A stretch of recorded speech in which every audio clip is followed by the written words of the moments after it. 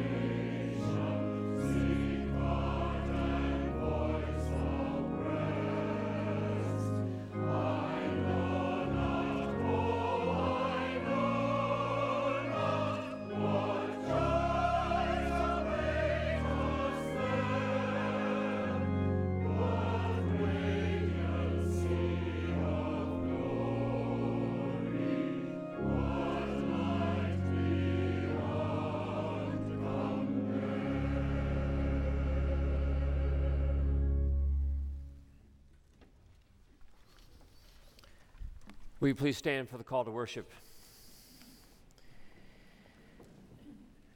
Then one of the elders addressed me, saying, "Who are these robed in white, and where have they come from?" I said to him, "Sir, you are the one that knows." And then he said to me, "These are they who have come out of the great ordeal. They have washed their robes and made them white in the blood of the Lamb. And for this reason they are before the throne of God and worship him day and night within his temple. And the one who is seated on the throne will shelter them.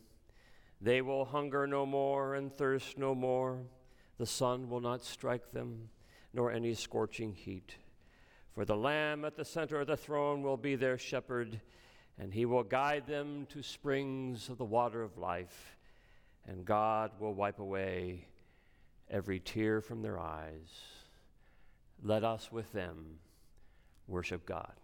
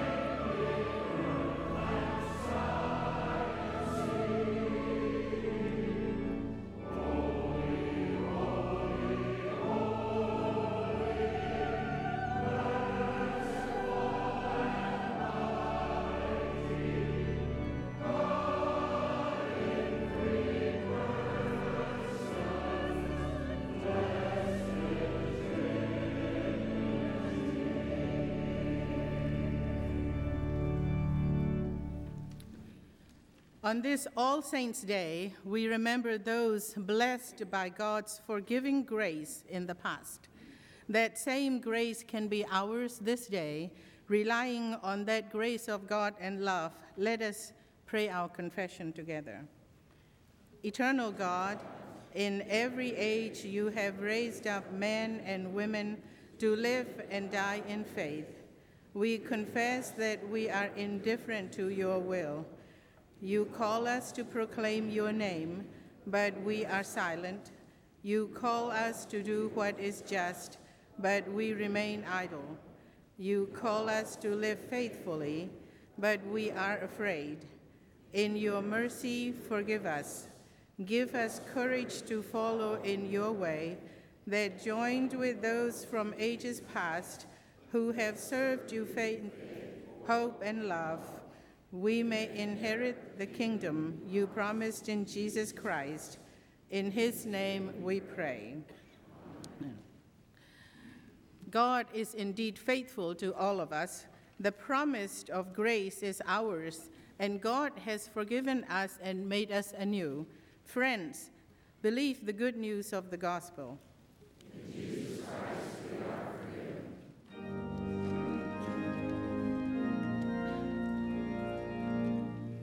Glory be to the Father, and to the Son, and to the Holy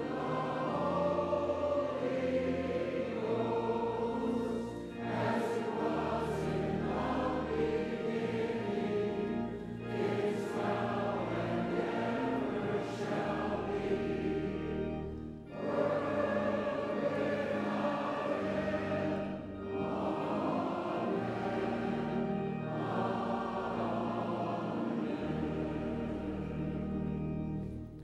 Now, as forgiven children of God, let us affirm our faith together.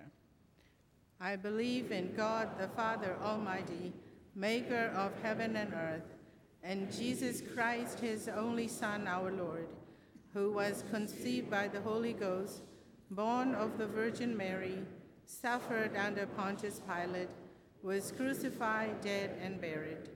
He descended into hell. The third day he rose again from the dead. He ascended into heaven and sitteth on the right hand of God the Father Almighty. From thence he shall come to judge the quick and the dead.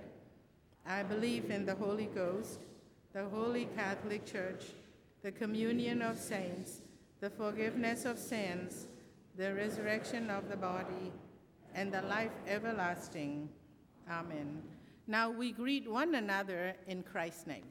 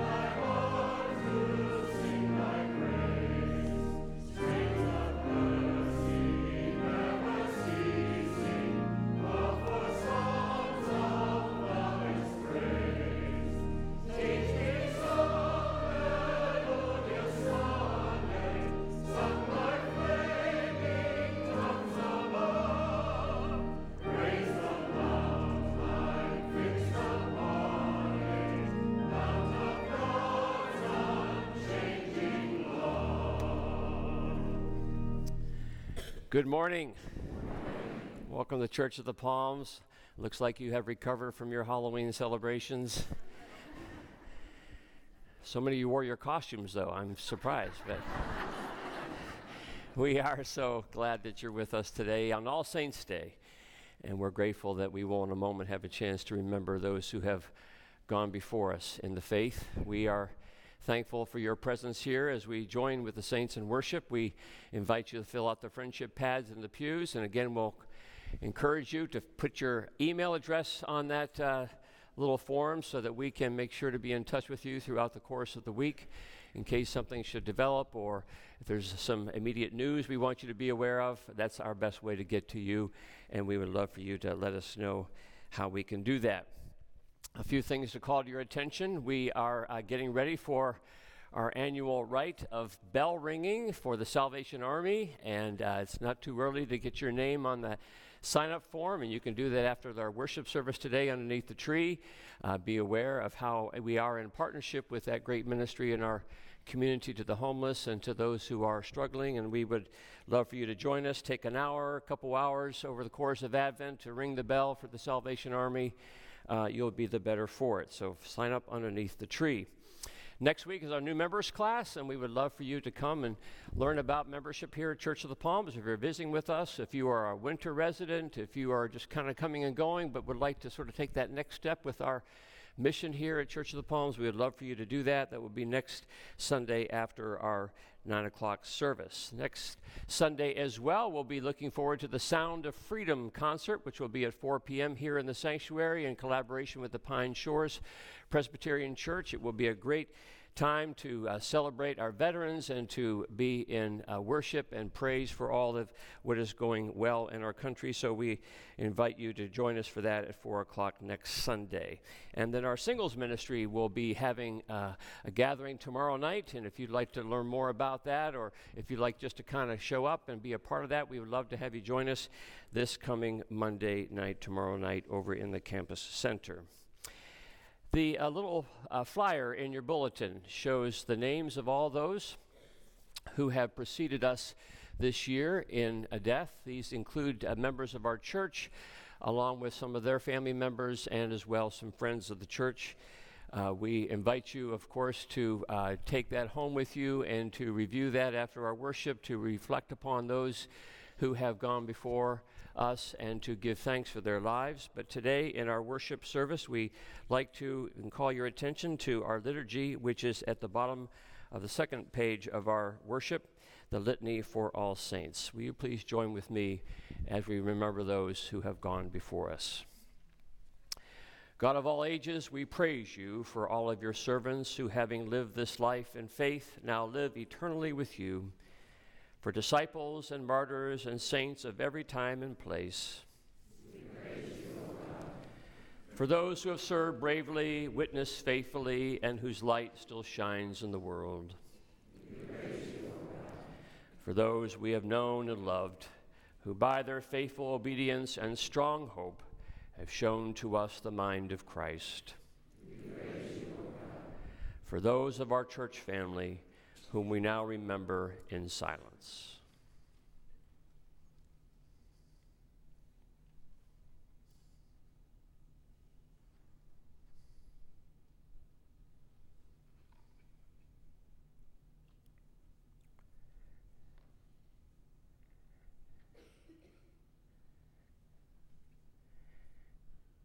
Keep us grateful for their witness.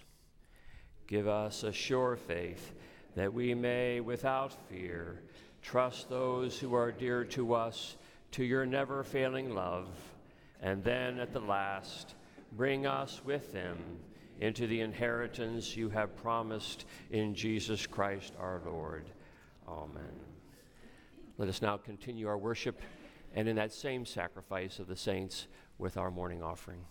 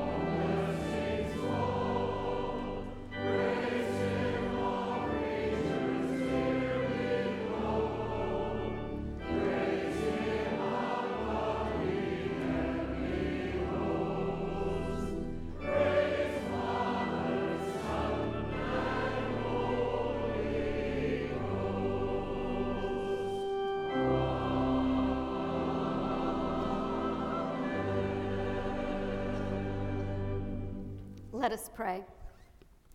Most Holy Father, giver of life and source of all that is good, we know that all we have received is from your hand, and we give you praise and honor and glory and thanksgiving. We bless your holy name as we lay before you our tithes and offerings as a token of our love and our belief that you are who you say you are in your written word, and as you have revealed yourself to us in the Word made flesh. We ask your blessing upon these gifts and upon every giver, knowing that it is more blessed to give than to receive, and that we cannot outgive you. May our faithful stewardship bear witness to the love of Jesus Christ here in our community and throughout the world. We pray with grateful hearts in Jesus' name. Amen. You may be seated. And now we invite the children to come forward for the children's moment with Lori. It's like the Pied Piper, right? Does that story end badly? I don't know. Hi, guys. I love this church. Gosh, for so many reasons, but for one of the reasons is that we have this opportunity to sign up today to ring the bells that Pastor Steve was talking about. And you know why? Mr. Jonathan's kind of messing with me here. So do you know why we might ring the Salvation Army bells? Because Jesus told us the most important thing is to love God and to love others. And this is one really easy, fun way to love others. You know, another thing I love about this church is that we do this thing called the narrative lectionary, which means that wherever you worship, whether it's here in the sanctuary or over there in the garden, we're all doing the exact same Bible passage. It's like we're a united church. It's like, in Bible terms, like we're a united kingdom. But that's what our story is about today, how the Israelites had a united kingdom, but it got split in two. So, Sam, I know you already know this, but I'm going to give them a little recap, okay? All right. So, the Israelites whined and complained that they wanted their own God, and God finally goes, their own king, and God goes, fine, I'll give you a king. So he gave him Saul. Then he gave him David. Then he gave him Solomon. Now, these kings weren't perfect, but they did keep their eyes on God, and they kept the kingdom together until Solomon had a son named Rehoboam, and we're going to call him King Ray. So, here's what happened. King Ray has to make this great big huge decision, and I'm wondering, if you had to make a great big huge decision, who might you ask? Who might you talk to? Sydney, who are you going to talk to? If you have to make a great big decision, who are you going to ask? God. Oh, Sydney, excellent place to start, to talk to God. Once you've talked to God, is there anyone else you might talk to? Kai. Maybe yourself. Talk to yourself, excellent, yes. Maddie. Talk to your mom. Oh, thank you, yes, that you would talk to your mom. Maybe your dad, maybe your pastor, maybe your teacher, that you would gather some wise people around you, right? That's what King Ray did. He gathered these wise elders around him, and he goes, what should I do? What should I do? And here's what the elders told him. They said, you know what? Don't be so hard on your people. They'll work for you, but just give them a little bit of work. Treat them with respect and kindness, and they will serve you forever. Now, I don't know if King Ray didn't like that advice, but then he got his friends around him, and he goes, what should I do? And they go, whoa, dude, you're the king of this land. Make them work as hard as you want. You show them who's boss. Oh, I don't know if you get this. Let me show you something else. Who here loves broccoli?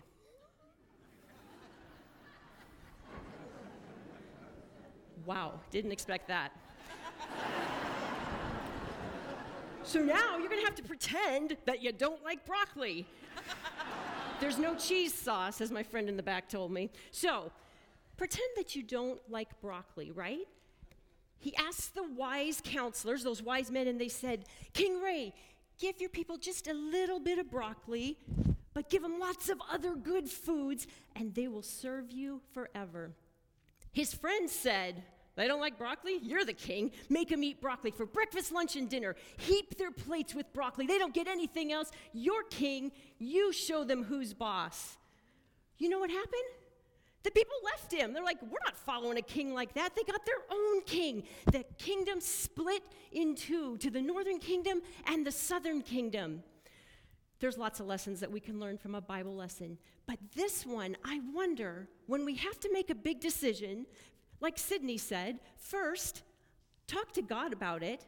Second, talk to those wise people in your life, like your mom. Think about it through your own filters. Ask a pastor, ask a teacher, and then see if it's within that framework that Jesus tells us of the most important thing.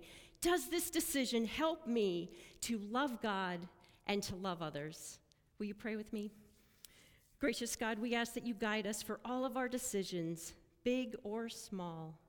Please, please, Lord, put wise people in our lives to help us on this journey. In Jesus' name we pray. Amen.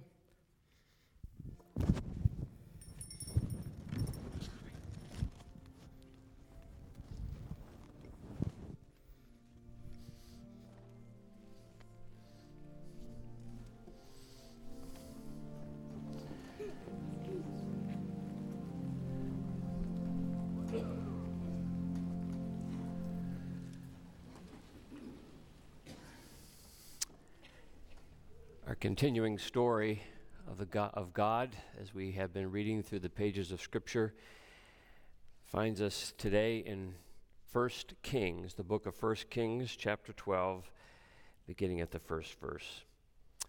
Hear the word of God.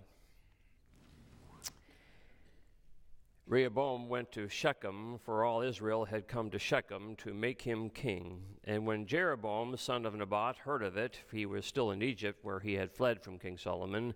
Then Jeroboam returned from Egypt, and they sent and called him. And Jeroboam and all the assembly of Israel came and said to Rehoboam, "Your father made our yoke heavy. Now therefore lighten the hard service of your father and his heavy yoke that he has placed on us, and we will serve you." And he said to them, "Go away for 3 days, and then come again to me." So the people went away. Then King Rehoboam took counsel with the older men who had attended his father Solomon while he was still alive, saying, "How do you advise me to answer this people?" And they answered him, "Well, if you will be a servant to this people today and serve them and speak good words to them, when you answer them, they will be your servants forever." But he disregarded the advice that the older men gave him and consulted with the young men who had grown up with him and now attended him. And he said to them, "What do you advise that we answer this people who have said to me, 'Lighten the yoke that your father put on us'?"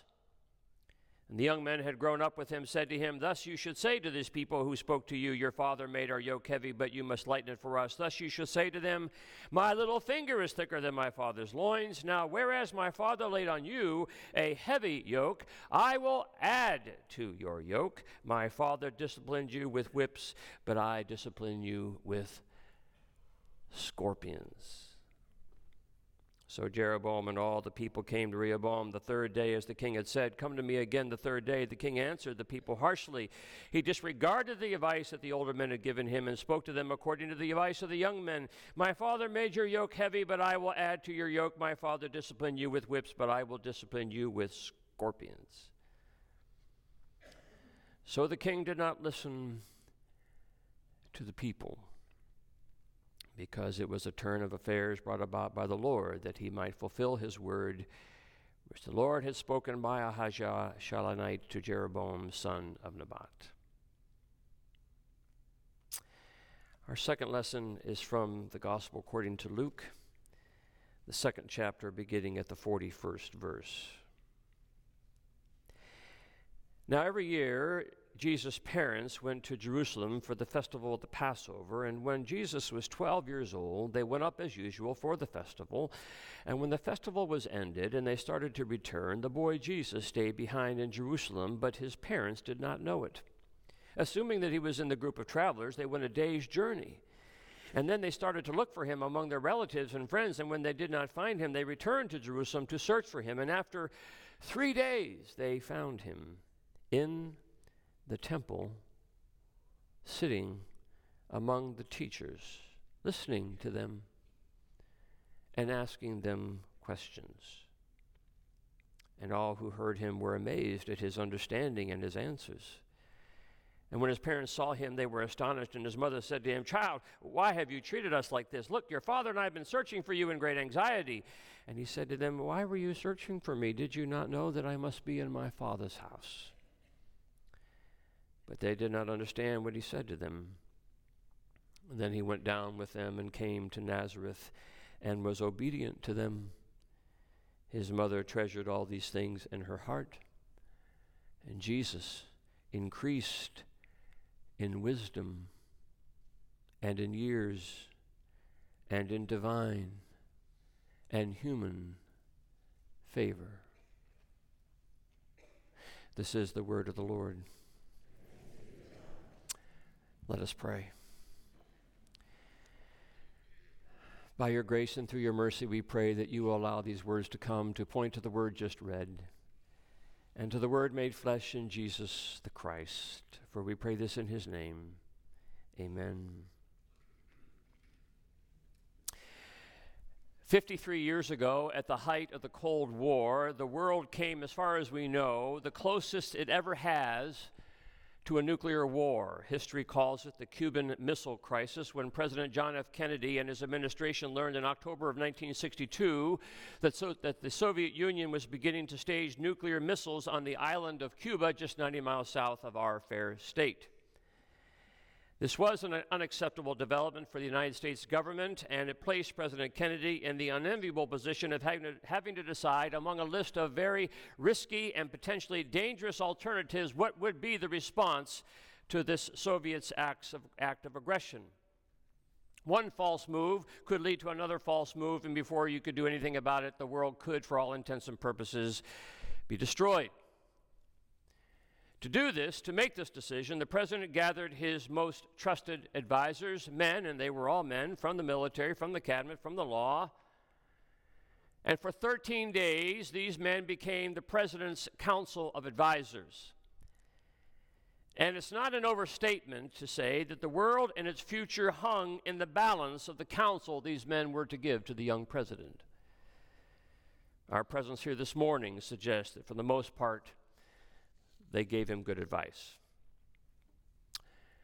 I was 4 years old when that was happening, when the president was assembling his trusted council, totally oblivious to what the world was facing. Oblivious, of course, because my world was just a little bit smaller.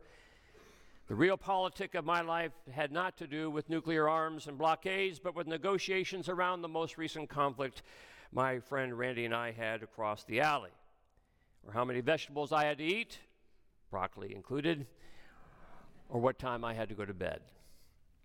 My world was pretty small. And yet at the same time, it was when I was around that age that I began, like most of us, to assemble my very own council of trusted advisors. That's what children do, right? From pretty early on, somewhat subconsciously, you and I gathered in our minds the people we could look toward for trusted advice. For many of us, that instinctively became our parents, and then beyond that to perhaps a friend or two, or a sibling or two, or a teacher or two, or a person from our church or two.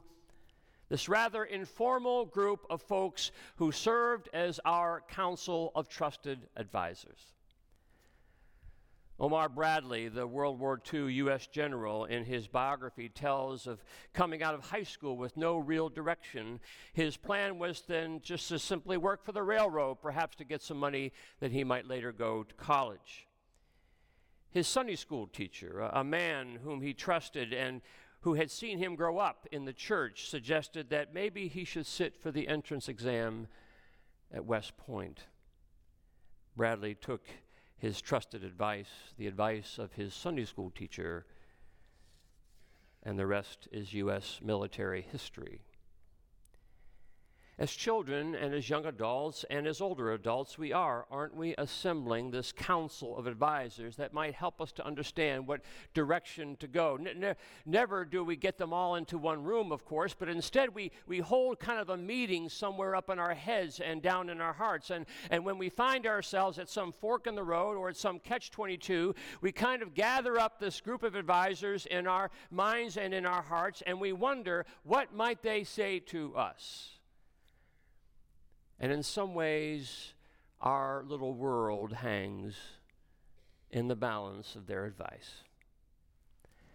One could say that was true from the very beginning of the story of God. The Bible tells us that from the very start, the world has hung in the balance of good and bad advice. Adam and Eve hear the counsel of God to enjoy the whole garden, but not to eat of the tree in the middle of the garden, the tree of the knowledge of good and evil. But then comes the serpent slithering into the room and takes his place at the table and wonders if maybe the better option is to go ahead, give it a try.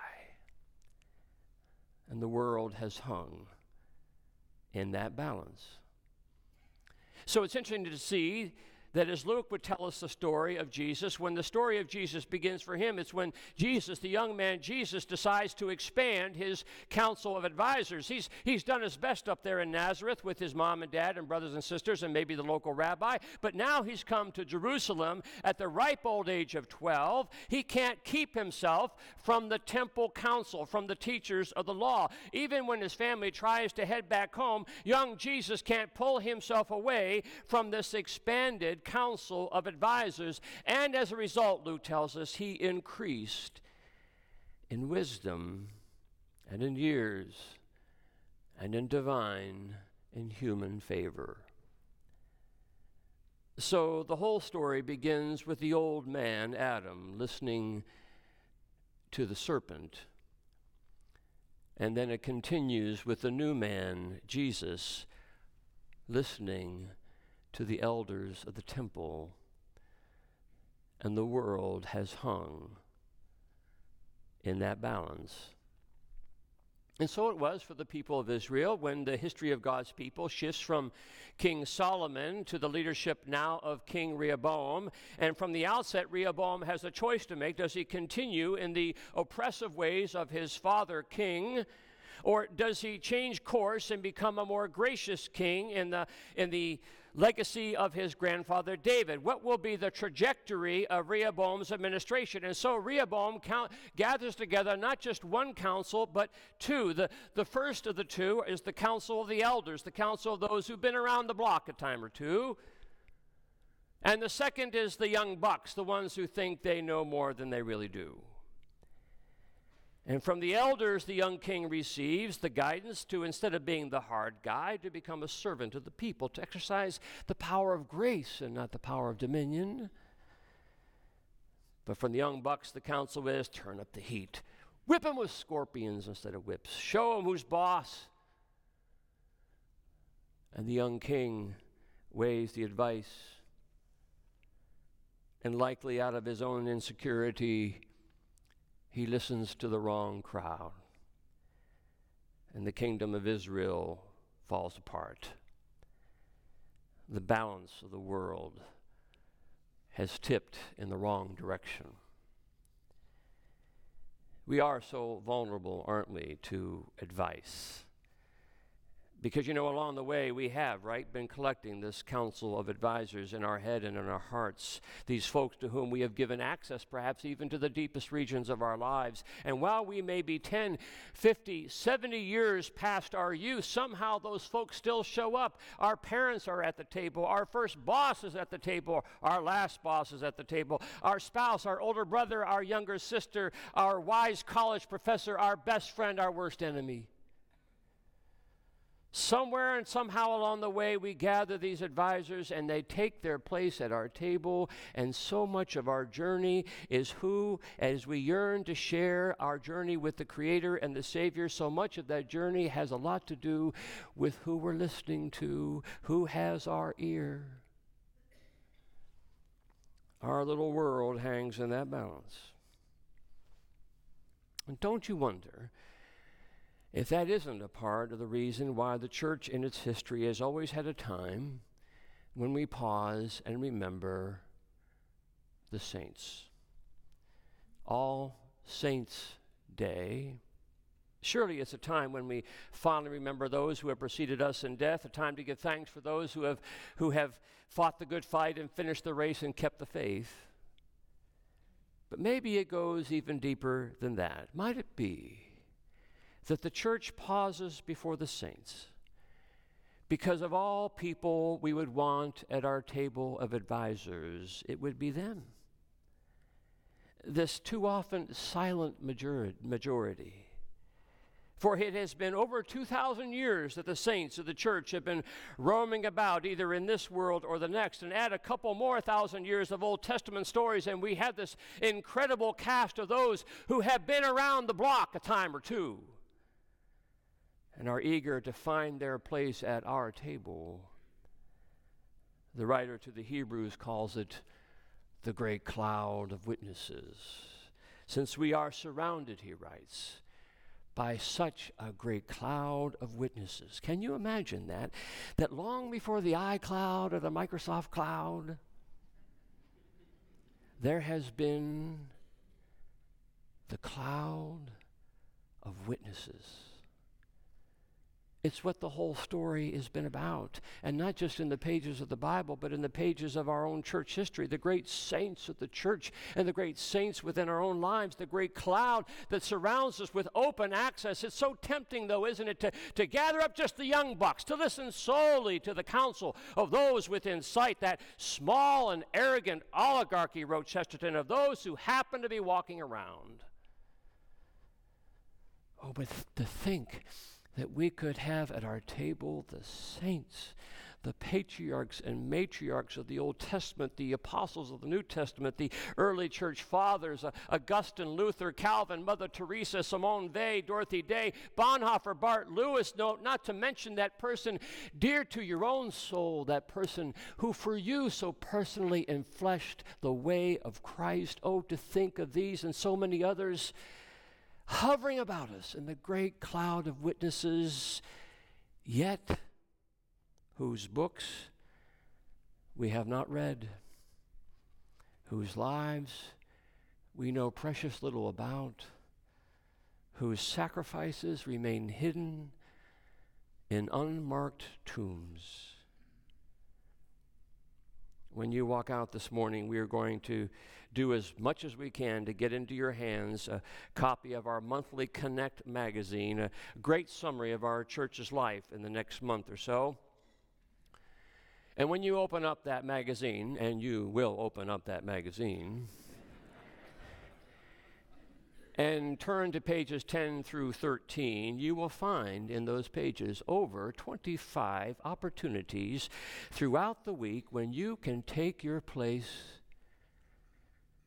among the saints. Bible studies, small groups, classes on the spiritual life. We have one of the most knowledgeable Bible teachers in Sarasota, Del Valrath, who teaches twice a week. Seminary-trained pastors who teach throughout the week. Incredibly gifted lay people who teach throughout the week, introducing us to the saints, inviting us to walk amidst the great cloud of witnesses. I thought of this a Saturday a week ago when we were doing our trunk or treat out in the parking lot. Children and families invited to dress up in their costumes and stroll through the little village of biblical characters we had in our parking lot.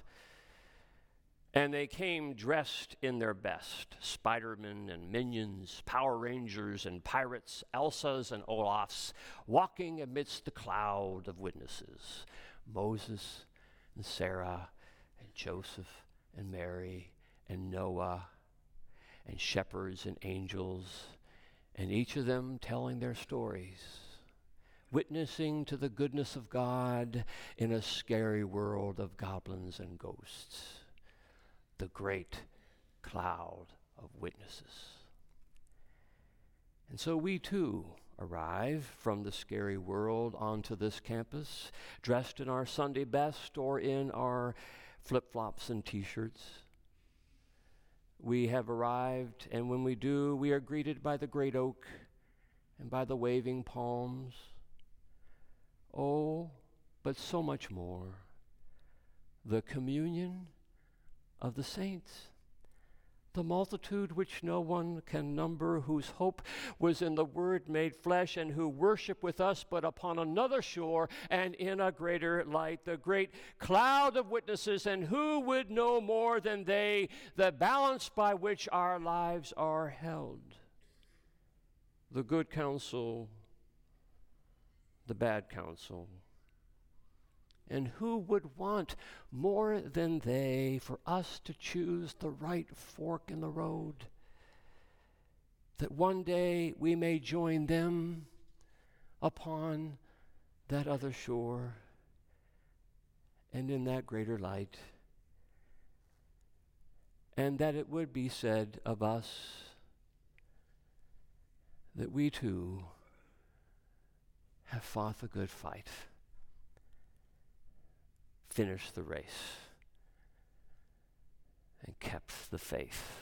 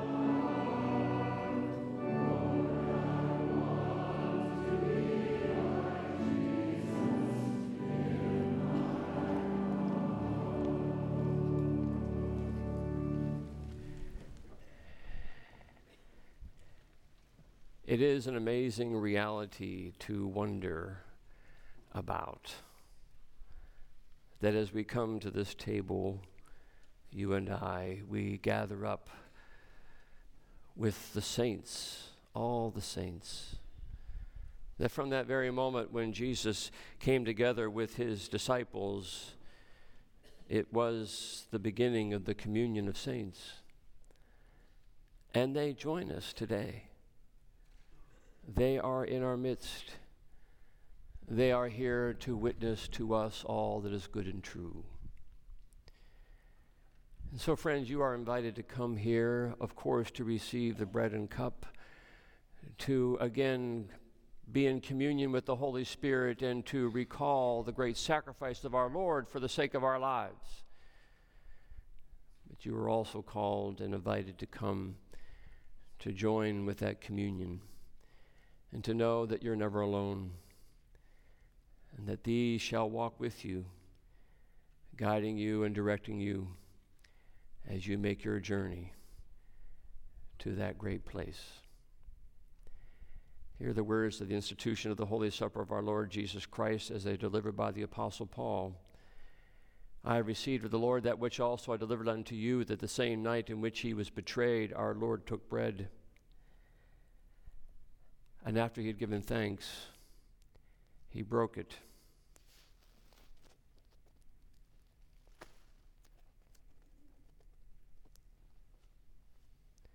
And he said, "This is my body broken for you. When you eat of this, remember me." And after supper, Jesus took the cup, and he said, "This cup is the new covenant in my blood. Drink it in remembrance of me. For as often as you eat this bread and drink this cup, you remember the Lord's death until he comes again." And he will come again. Let us pray.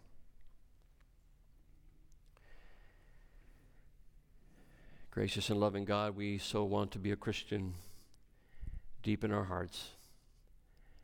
We would yearn, O Lord, that not only as we come to receive the gifts of your great sacrifice, to remind us of the sacrificial way of Christ, that we would also be aware of the presence of your Holy Spirit, the presence of the great saints, that we may know that we are surrounded by so great a cloud of witnesses that we can pursue our followership of Christ. Lord, we pray that you will join us at this table, and that even in this moment we may be keenly aware of the great kingdom of heaven. All these things we pray in the name of Jesus Christ, who taught us to pray, saying, "Our Father, who art in heaven, hallowed be thy name. Thy kingdom come, thy will be done on earth as it is in heaven. Give us this day our daily bread, and forgive us our debts as we forgive our debtors. And lead us not into temptation, but deliver us from evil. For thine is the kingdom, and the power, and the glory forever. Amen." Our Lord took bread.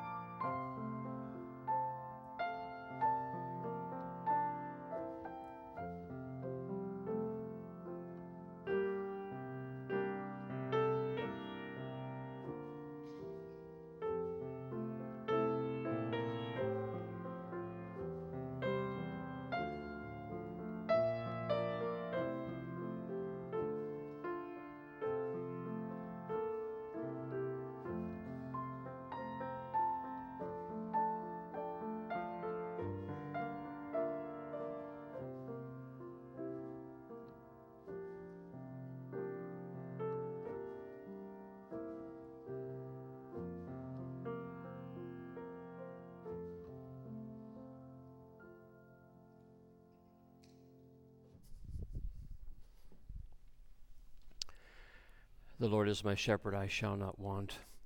He maketh me to lie down in green pastures. He leadeth me beside the still waters. He restoreth my soul. He leadeth me in the paths of righteousness for his name's sake. Yea, though I walk through the valley of the shadow of death, I will fear no evil, for thou art with me. Thy rod and thy staff, they comfort me. And thou preparest a table before me in the presence of mine enemies. Thou anointest my head with oil. My cup runneth over. For surely goodness and mercy shall follow me all the days of my life, and I shall dwell in the house of the Lord forever.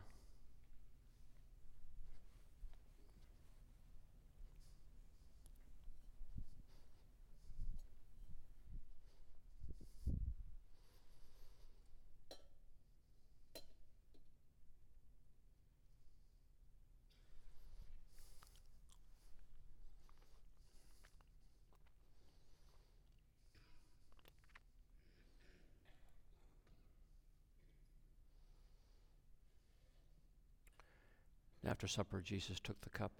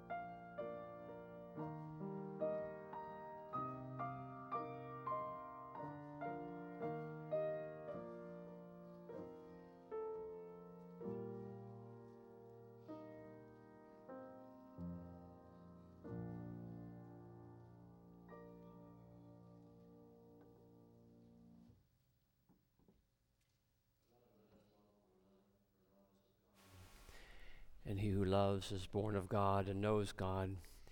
He who does not love does not know God, for God is love. In this the love of God was made manifest among us, that God sent his only Son into the world that we might live through him.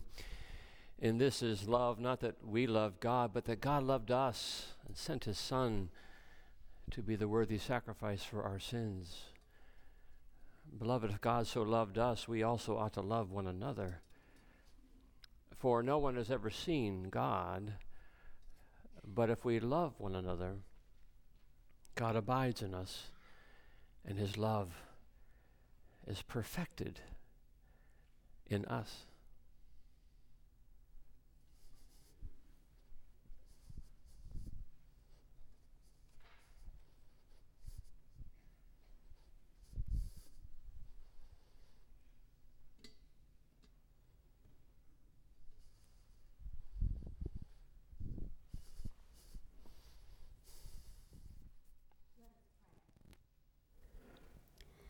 Father of all, we give you thanks and praise that when we were still far off, you met us in your Son and brought us safely home.